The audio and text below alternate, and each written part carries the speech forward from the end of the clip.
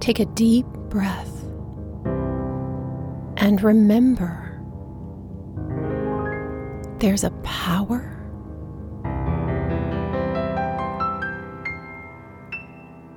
breathing you.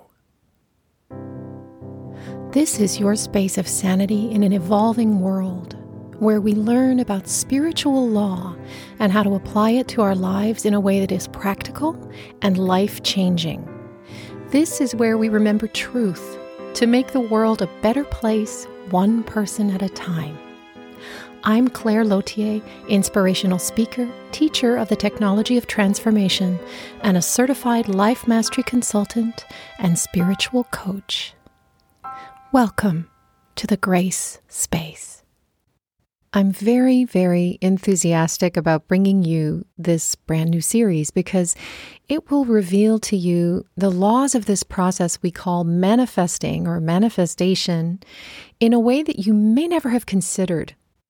My aim here is to clarify how your reality is made manifest from within the center of your being so that you can eventually completely relax into allowing the unfolding of anything you desire to see appear on the screen of your reality. Creation is already finished. Anything that you can conceive of in your imagination already exists in creation. Otherwise, you would never have been able to conceive of it in the first place.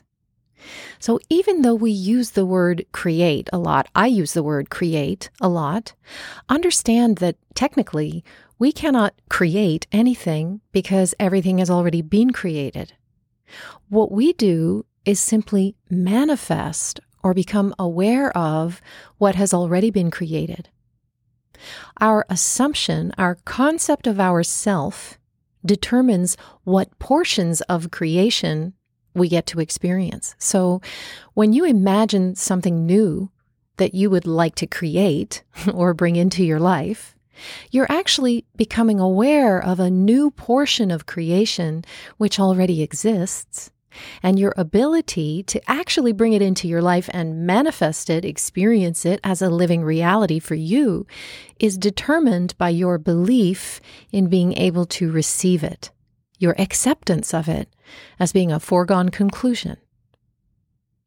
Your desire to create anything at all comes from a wellspring deep within you that is seeking expression of a greater life. Desire itself is that life within seeking expression. And when you have a very strong desire for a change of circumstances or a desire to give birth to a creative project or a burning desire for freedom, that feeling emanates from that in you which is eternal. It is your destiny and mine to expand to greater and greater levels of awareness of the creation. And desire is the impetus that leads us to a greater awareness and expression of who we really are. It's how we discover who we really are. Our experience of desire starts out innocently enough. And for many, it may seem to be associated at first with the material plane. We may desire to have a nicer house, a more comfortable car, a better paying job, a partner, or to be able to take our family on vacation. We may desire to have better physical health or establish a feeling of financial security. Initially, we may have no inkling that our desire is leading us on the path of spiritual growth, but that in truth is what is happening. Bob Proctor says, goals are not for getting, goals are for growing. In other words, when you set a goal for yourself, particularly a goal that feels really big from your current perspective, when you accomplish that goal, you feel a tremendous sense of pride, not only because of what you gained in the process, but because of who you had to become in order to achieve that goal. You reach a higher level. And in the achievement of the goal, you experience yourself as a much bigger person than you realized you were. This kind of goal is more properly called a dream. A dream is something so wondrous, so exciting to you, that when you imagine it's yours, you feel a thrill of amazement. And when you contemplate it, it scares you a bit. A dream is by definition something that you have no idea how to bring about. It seems to be beyond you or out of reach somehow, but you passionately desire to bring it into your reality, to experience it, to live it. And the inspiration of the dream and the desire you feel for it, if it's strong enough, will cause you to transcend your current sense of self in order to bring it forth. It's not for what you get. It's for the growth that occurs in the process. It's about who you had to become in order to materialize something that initially seemed impossible or so far off you had no idea how to do it. Once you've realized that dream, even greater horizons present themselves to your view, things that you never could have seen before that were hidden from your view, but which now reveal themselves to you because you have grown in awareness.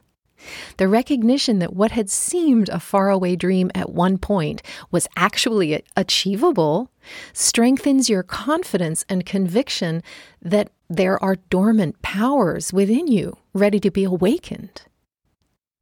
In order to understand the process by which the unmanifest is made manifest, we have to understand the mind. There's only one mind, and we're all extensions of it.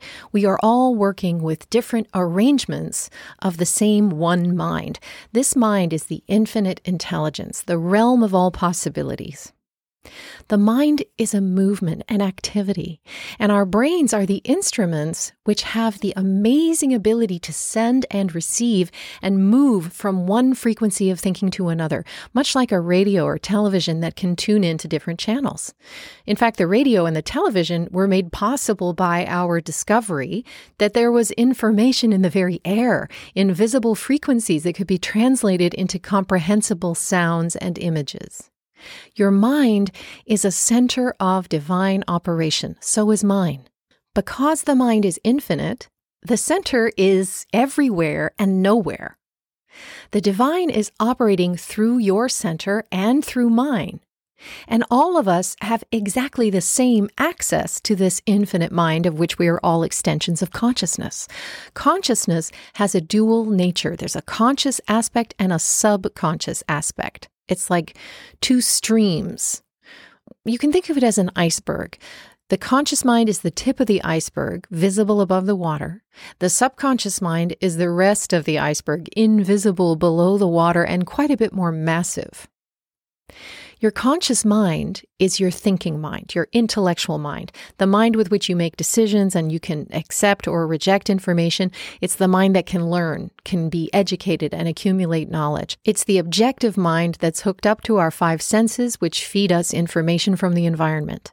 It uses inductive reasoning based on observation, experience, and education. So it has a hard time believing anything that goes contrary to what the senses or reason demonstrate.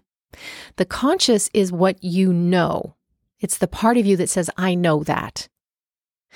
The subconscious is what you are. It is the emotional, feeling mind and has no ability to reject. It simply accepts what the conscious mind believes to be true. It cannot tell the difference between something that's actually happening and something you are vividly imagining. It's amoral and will return whatever the conscious mind plants in it, just as the earth will return and grow any seed you plant. The subconscious makes no judgment of whether something that you plant in it is good for you or bad for you, whether it is true or false. It simply outpictures whatever the conscious mind impresses upon it. There is an intimate relationship between the conscious and the subconscious mind.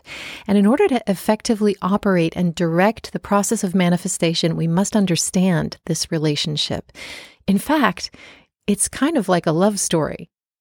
We can describe it according to a spiritual law known as the law of gender. The law of gender states that everything contains both masculine and feminine principles. When we refer to masculine and feminine, please realize that we're going beyond gender in the human sense of men or women or non-binary or sexual orientation.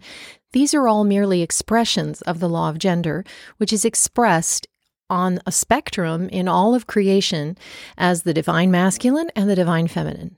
Think of the symbol for yin and yang. Yin is the feminine principle and yang is the masculine principle, but each contains a portion of the other. Light is the masculine principle. Darkness is the feminine principle. Sun is the masculine principle. Moon is the feminine. The conscious mind is an expression of the masculine principle, and the subconscious mind is an expression of the feminine principle. I don't believe that anyone has expressed this relationship more simply and eloquently than Neville Goddard, the great American mystic of the last century. Listen to how he puts it. The conscious is the realm of effects. The subconscious is the realm of cause. These two aspects are the male and female divisions of consciousness. The conscious is male, the subconscious is female. The conscious generates ideas and impresses these ideas on the subconscious. The subconscious receives ideas and gives form and expression to them. So, to go back to our metaphor of the garden, with your conscious mind, you plant seeds of thought in the earth of the subconscious mind based upon your beliefs about yourself and the world, based upon your paradigm. And just like the earth, the subconscious mind returns the fruit of that seed you planted, regardless of its nature. So Neville continues, by this law, first conceiving an idea and then impressing the idea conceived upon the subconscious, all things evolve out of consciousness. The conscious impresses the subconscious, while the subconscious expresses all that is impressed upon it. The subconscious does not originate ideas, but accepts as true those that the conscious mind feels to be true, and in a way known only to itself, objectifies the accepted ideas. This means whatever you believe to be true, whatever you accept and consent to in daily life that forms your current paradigm of awareness is objectified without judgment by your subconscious mind, and therefore becomes the only reality you can experience. Therefore, Neville says, through his power to imagine and feel and his freedom to choose the idea he will entertain, man has control over creation. Control of the subconscious is accomplished through control of your ideas and feelings. The mechanism of creation is hidden in the very depths of the subconscious, the female aspect or womb of creation. The subconscious transcends reason and is independent of induction. It contemplates a feeling as a fact existing within itself, and on this assumption proceeds to give expression to it. This is just so marvelously expressed by Neville. In a previous episode on the higher mental faculties, which are part of your conscious mind, we spoke of the spiritual gift of imagination and how we can consciously use our imagination to manifest any reality we choose. This works precisely because the subconscious contemplates a feeling as a fact existing within itself. In other words, it doesn't know the difference between something real in the objective world and something you vividly imagine in your subjective world. Are you starting to feel the power that you hold right in your very own hands, or in your very own mind, I should say? When Neville speaks of control of your ideas and feelings, he isn't telling us to constrain or suppress anything unnaturally. We already know that that doesn't work, and that suppressed emotions are at the root cause of all disease. Rather, the law encourages us to place our attention on what we want to experience rather than on what we don't want to experience. You've heard me say that many times. This is the law of thinking that teaches us that wherever we place our attention, we direct our energy. In the Bible, it says, "Whatsoever is true, pure, lovely, and of good report, think on these things." That we should direct the beam of our attention wisely, knowing that we must eventually experience in accordance with where we have invested our energy mentally. When we learned about the law of attraction in an earlier episode, we spoke of the importance of understanding its binary nature of desire plus expectation. When you make the process of attraction a conscious one, in order to operate it effectively, you need a clear idea of what you want to attract. That's the desire, coupled with the feeling you would experience if your wish were fulfilled right now. Expectation. Of course, everyone is already operating by the law of attraction because we are subject to it. It is part of the mechanism of creation, but if you don't understand how it operates, it's very easy to create a hell around you instead of a heaven. Most of us are very undisciplined in our thinking, and this is at the heart of the problem. First of all, we believe we're thinking when most of the time what's actually happening is mere mental activity. It's the nature of the mind to think. It is in constant motion and activity. You can never stop the mind from thinking because it isn't your mind, it's the universal mind. It thinks.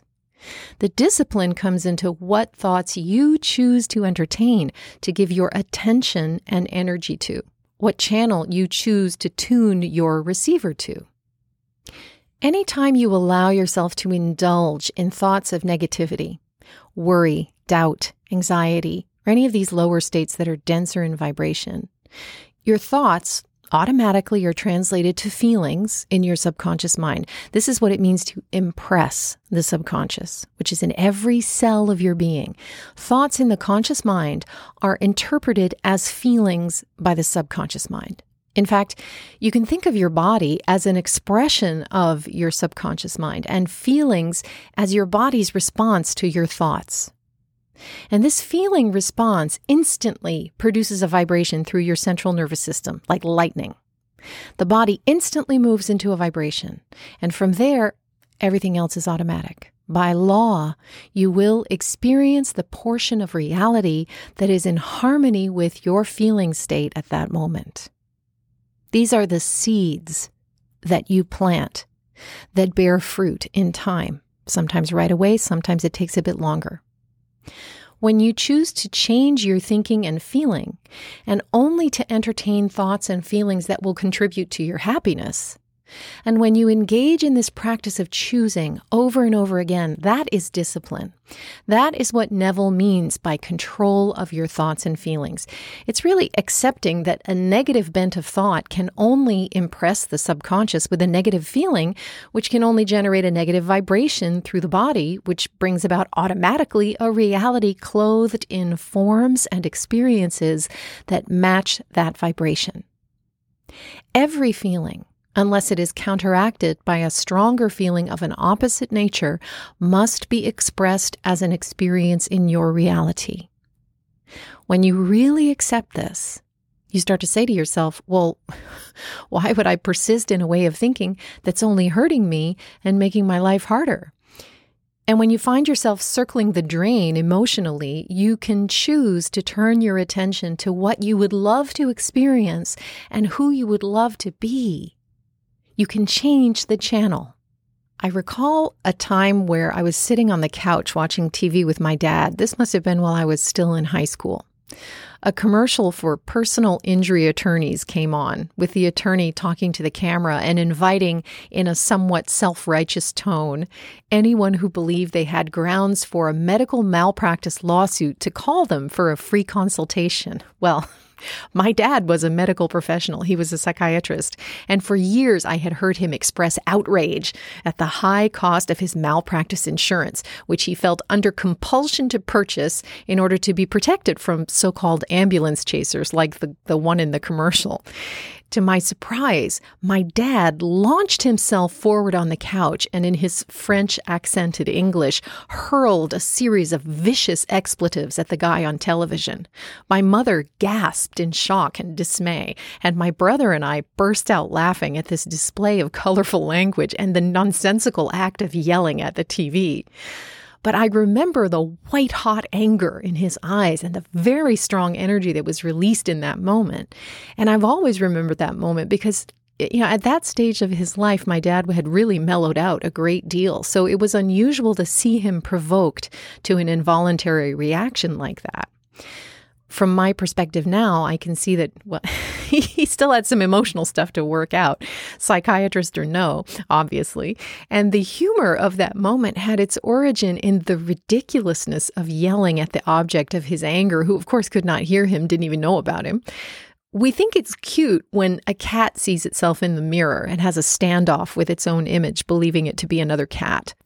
The examples are similar in that both involve a distortion in perception.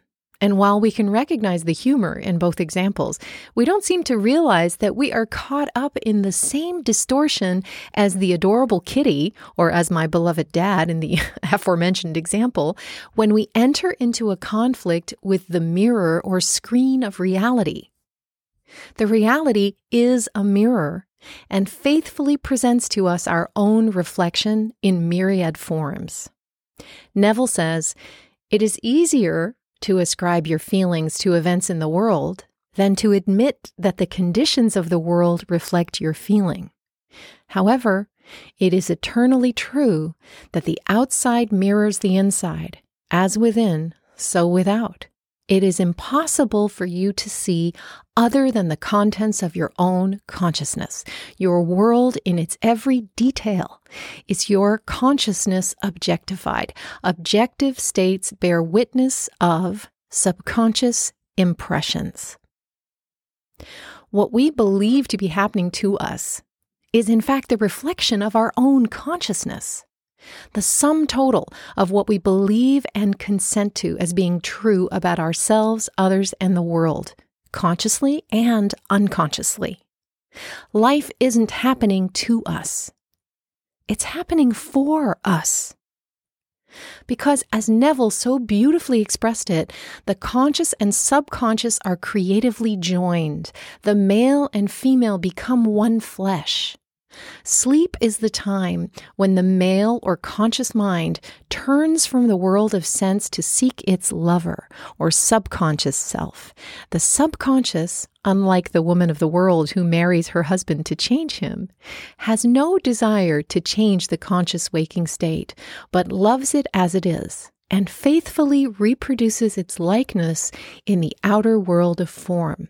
The conditions and events of your life are your children, formed from the molds of your subconscious impressions in sleep. They are made in the image and likeness of your innermost feeling, that they may reveal you to yourself.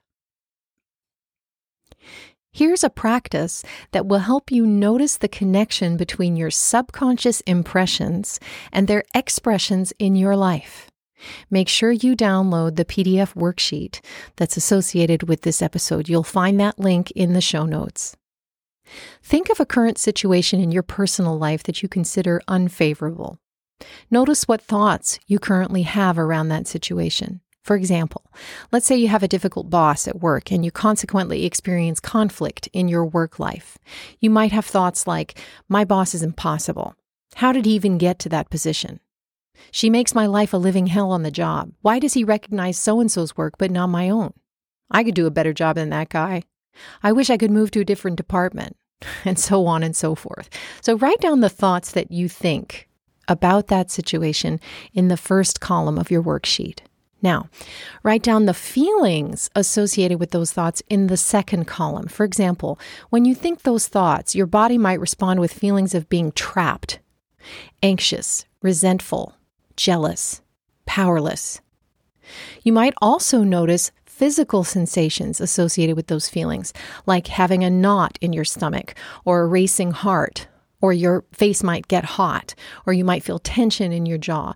Notice whatever comes up and make a note of the thoughts, the feelings, and the sensations in the third column that you experience around this particular situation. Realize that the thoughts you hold and get emotionally involved with are impressing your subconscious mind, and that those impressions are being expressed in the outside world as the situation itself. Remember, it's easier to ascribe your feelings to events in the world than to admit that the conditions of the world reflect your feeling, but this is invariably the truth of the situation. Even though my dad could have blamed the lawyer on television for his angry outburst, that commercial merely triggered the anger he was already holding. Now, look at the situation again and determine how you could begin to think differently about it. For example, my boss may have personal difficulties I know nothing about. I choose to bless her and send her positive energy no matter what. I'm good at my job, and I receive praise from my coworkers and my boss. There's an opportunity in this situation, and I'm going to look for it. Choose new thoughts about the same situation. Then list how these thoughts make you feel and what associated physical sensations you might notice. Note that if you have been deeply entrenched in negative thinking about something, it might take some time for you to believe you can think differently about it, but trust me, you can.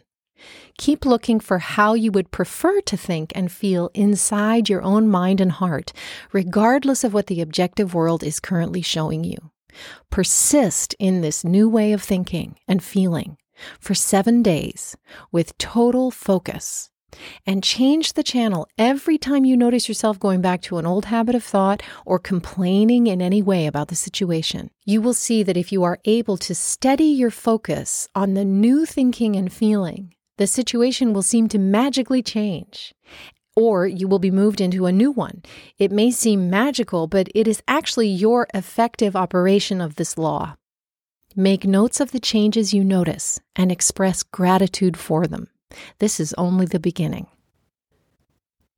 Do you have a burning desire for change? Well, I think you do, or you wouldn't listen to this podcast. Are you really interested in living a life of true freedom? Because, well, this is your last chance to take advantage of an opportunity to join me personally. My next group coaching program begins March 23rd, 2021, and I would love to have you in it. I'm going to teach you a reliable, repeatable, scientific formula that makes your success predictable.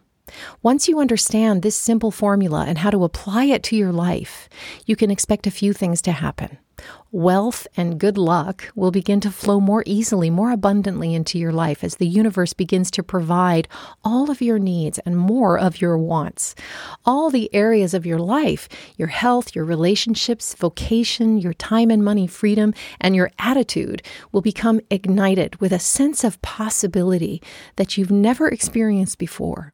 You'll experience a greater feeling of control and predictability over your finances, your circumstances, and your destiny. You'll learn to start thinking in a way that produces the results you want as you unlock the genius within you. Your most predominant worries, the things that keep you up at night, will become a thing of the past. So, if you're ready to create the life you really want, don't just hope it'll happen someday. It won't without your initiating it. Take action to change your life. Space is limited, so reserve your spot to join me and a group of like-minded people who are passionate about creating true freedom. I know you want to live the life that you were put on this earth to live. Your heart's most cherished dreams are exactly what Spirit is seeking to express through you. Don't just wish it anymore. Become it. I'm here to help you do just that. And what's more, I know that you can. You are designed for success. There's a link in the show notes that says, Become a Dream Builder. Click on that to learn more. Meanwhile, walk in grace. Thank you for joining me in the grace space, where you're always in the right place. If you love this podcast, I invite you to subscribe to it and submit a review if you feel called to do so. Also, be sure to sign up for my newsletter right here. I look forward to spending this time with you again next week. Meanwhile, I send you love and blessings. Bye for now.